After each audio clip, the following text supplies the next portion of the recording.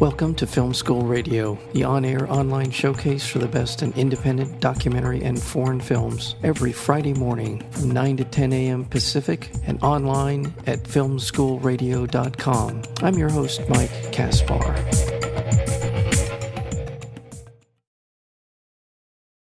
A shocking expose on the inner workings of a $50 billion a year U.S. family law industry, Divorce Corp., shines a bright light on the appalling waste and the shameless, collusive practices seen daily in family courts. It is a stunning documentary that anyone considering marriage or divorce must see. And that is the truth. We're joined today by the director of Divorce Corp., George Sorg, a first-time filmmaker, and George, and Joe, welcome to Film School. Wow. Sorry about that. Welcome to Film School, Joe. Thank you, Mike. All right. Yes, it is something that everybody that I know has been touched by divorce, and the rate at which people in my life have either been in divorce or are considering divorce is a stunningly high number. Tell me a little bit about what the impetus that caused you to decide you wanted to do a documentary on this subject. Well, you're right, Mike. 40 to 50% of people who get married in the United States end up getting divorced. And I had a personal experience with this. My personal experience wasn't so bad. But I did have the opportunity to sit through many hours of family court and watch other cases be heard by the judge. And I was shocked at what I saw. The system is quite dysfunctional. It takes an enormous amount of time to process something that seems like it could be relatively simple. There are delays and continuances.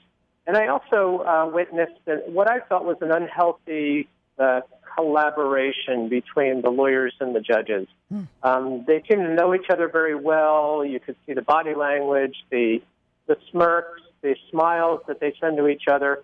It was like an insider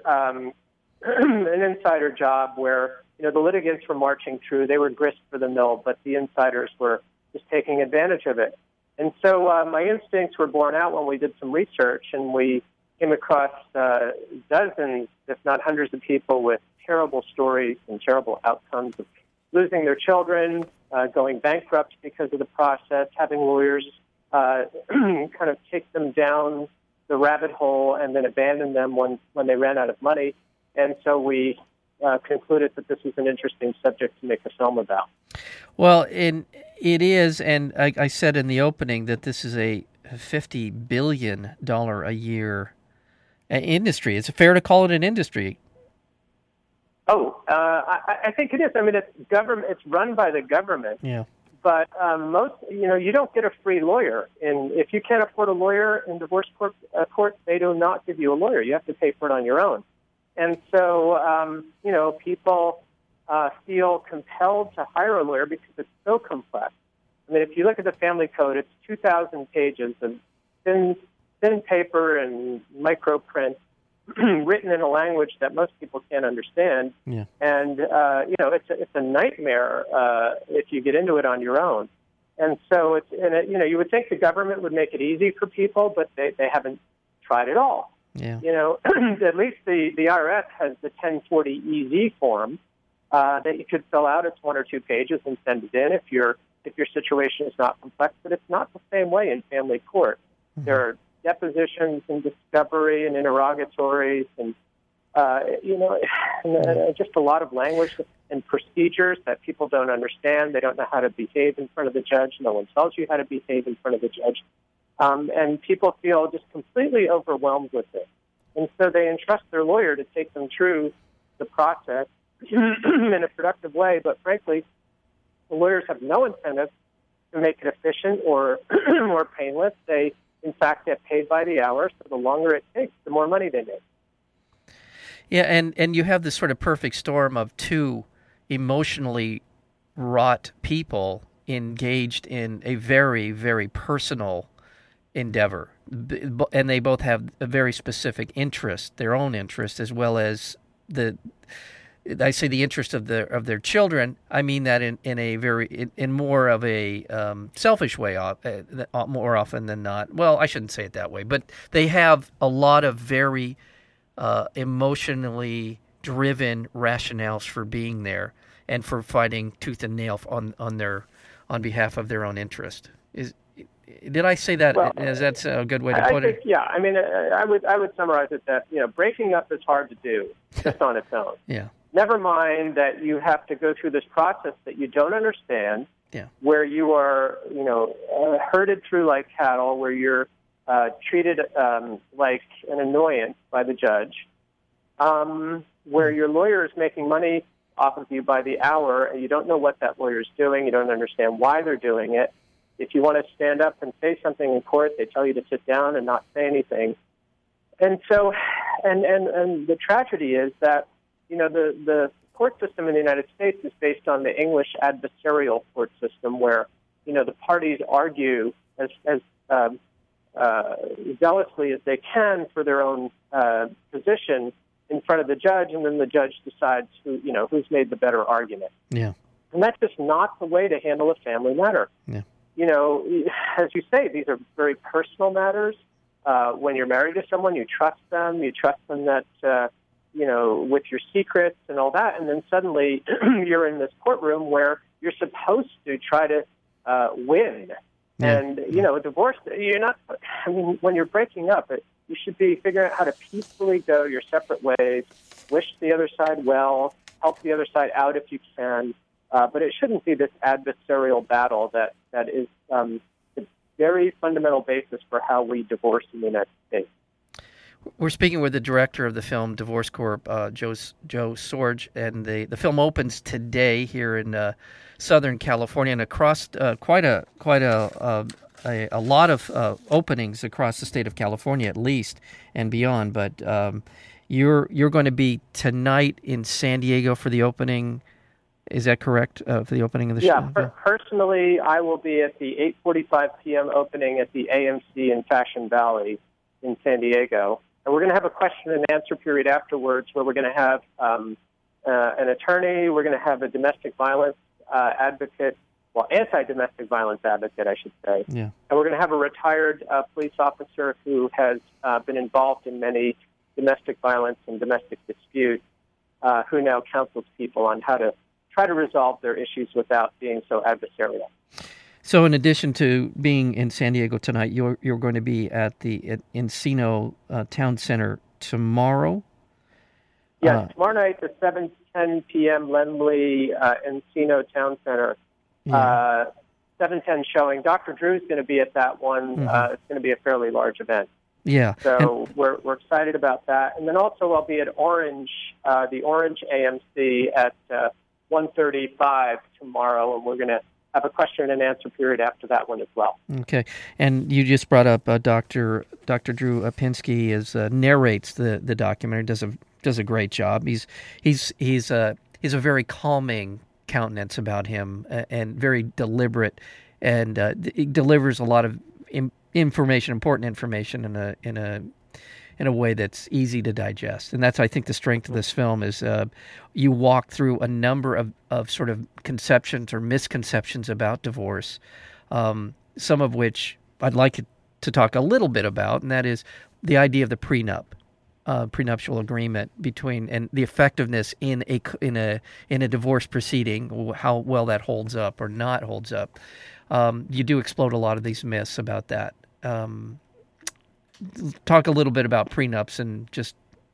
Sure. So a prenup is an agreement that parties enter into typically before they get married. And what it says is, regardless of what the law says, this is how we're going to handle things should we get divorced. And, the American laws were set up for the way couples related to each other in the 1950s and prior to that. And we've had a lot of such change in our society since then. It used to be that the man went to work and the woman stayed at home, and she sacrificed her career and she raised the children. And so, if there was a divorce, oftentimes it was difficult for her to get employment. She had given up her education or her career, and so there was a great need for support payments to take care of the woman. But things have changed now. Women are 50% of the United States workforce. Women the ages 25 to 35 now get paid 94% of what men earn, and when there's the same education and the same job, they get 100% of what men make. 80% of U.S. families have two wage earners. So things have changed dramatically, and these laws are appropriate in certain situations, but not appropriate in most of situations. The majority of U.S. households have two wage earners. And so, prenups have almost become a necessity because the laws just no longer apply to the marital relationship.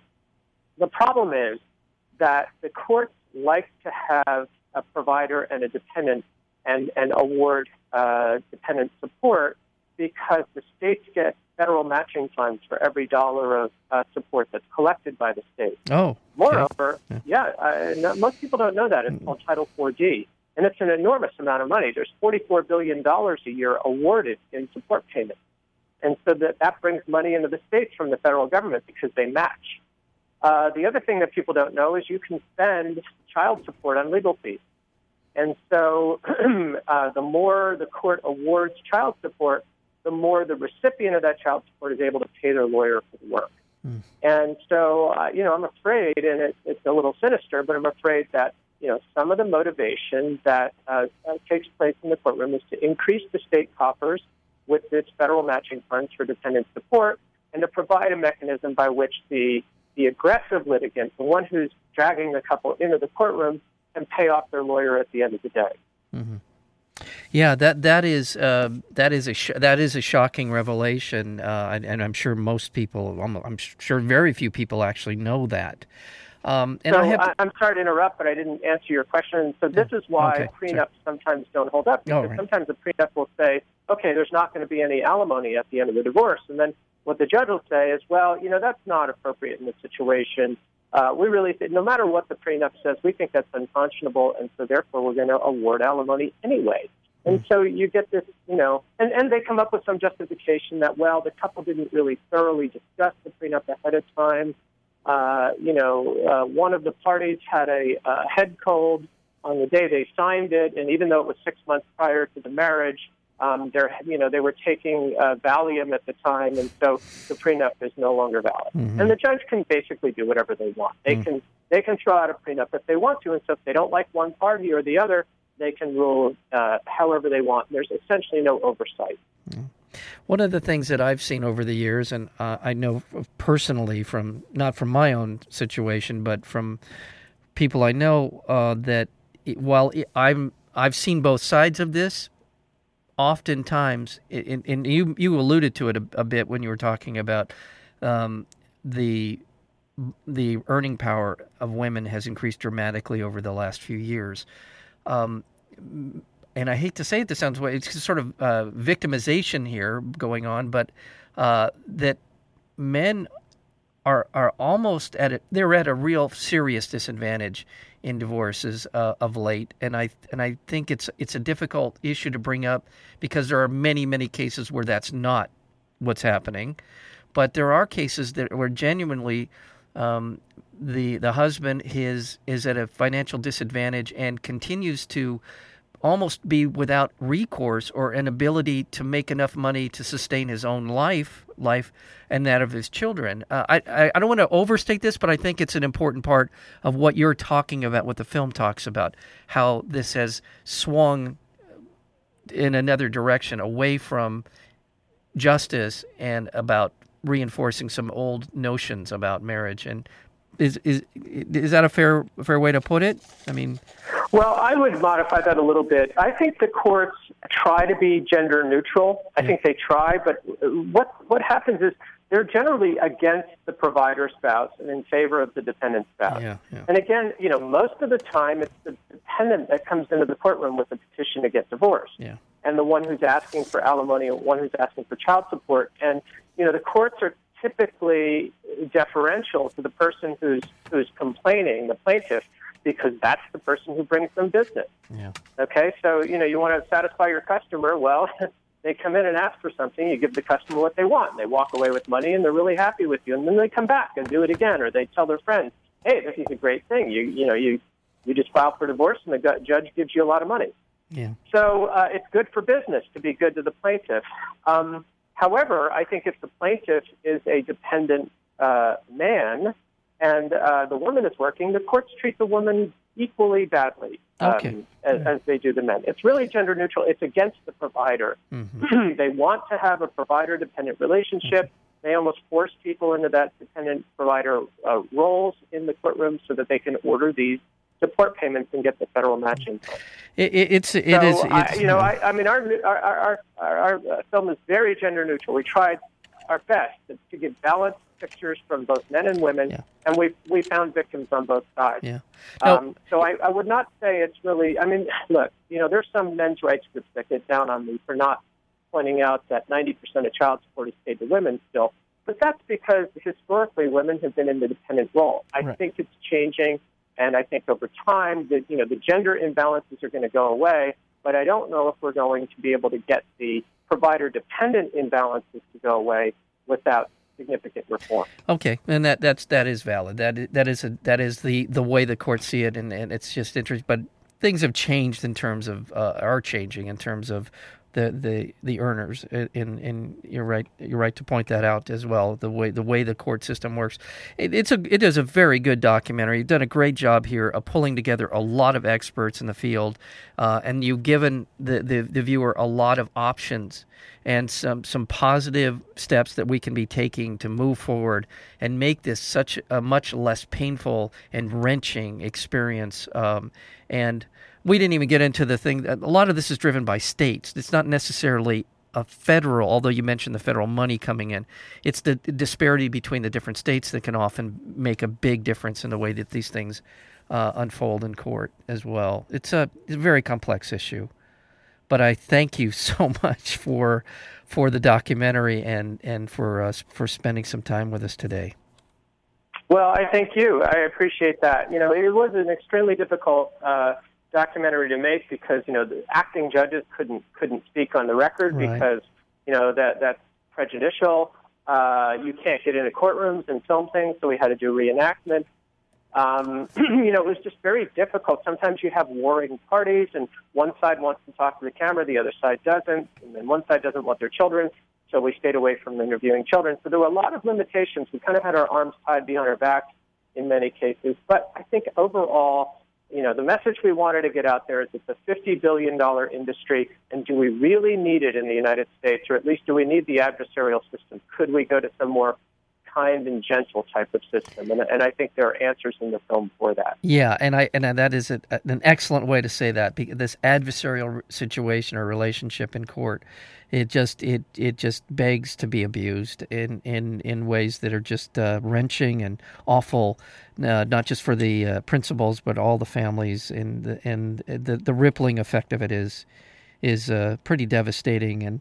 And again, the view of you took this step back, and we see the big picture, which is this enormous industry and this kind of assembly line mentality that goes on in courts and with attorneys. It's thank you for that. And well, you're welcome.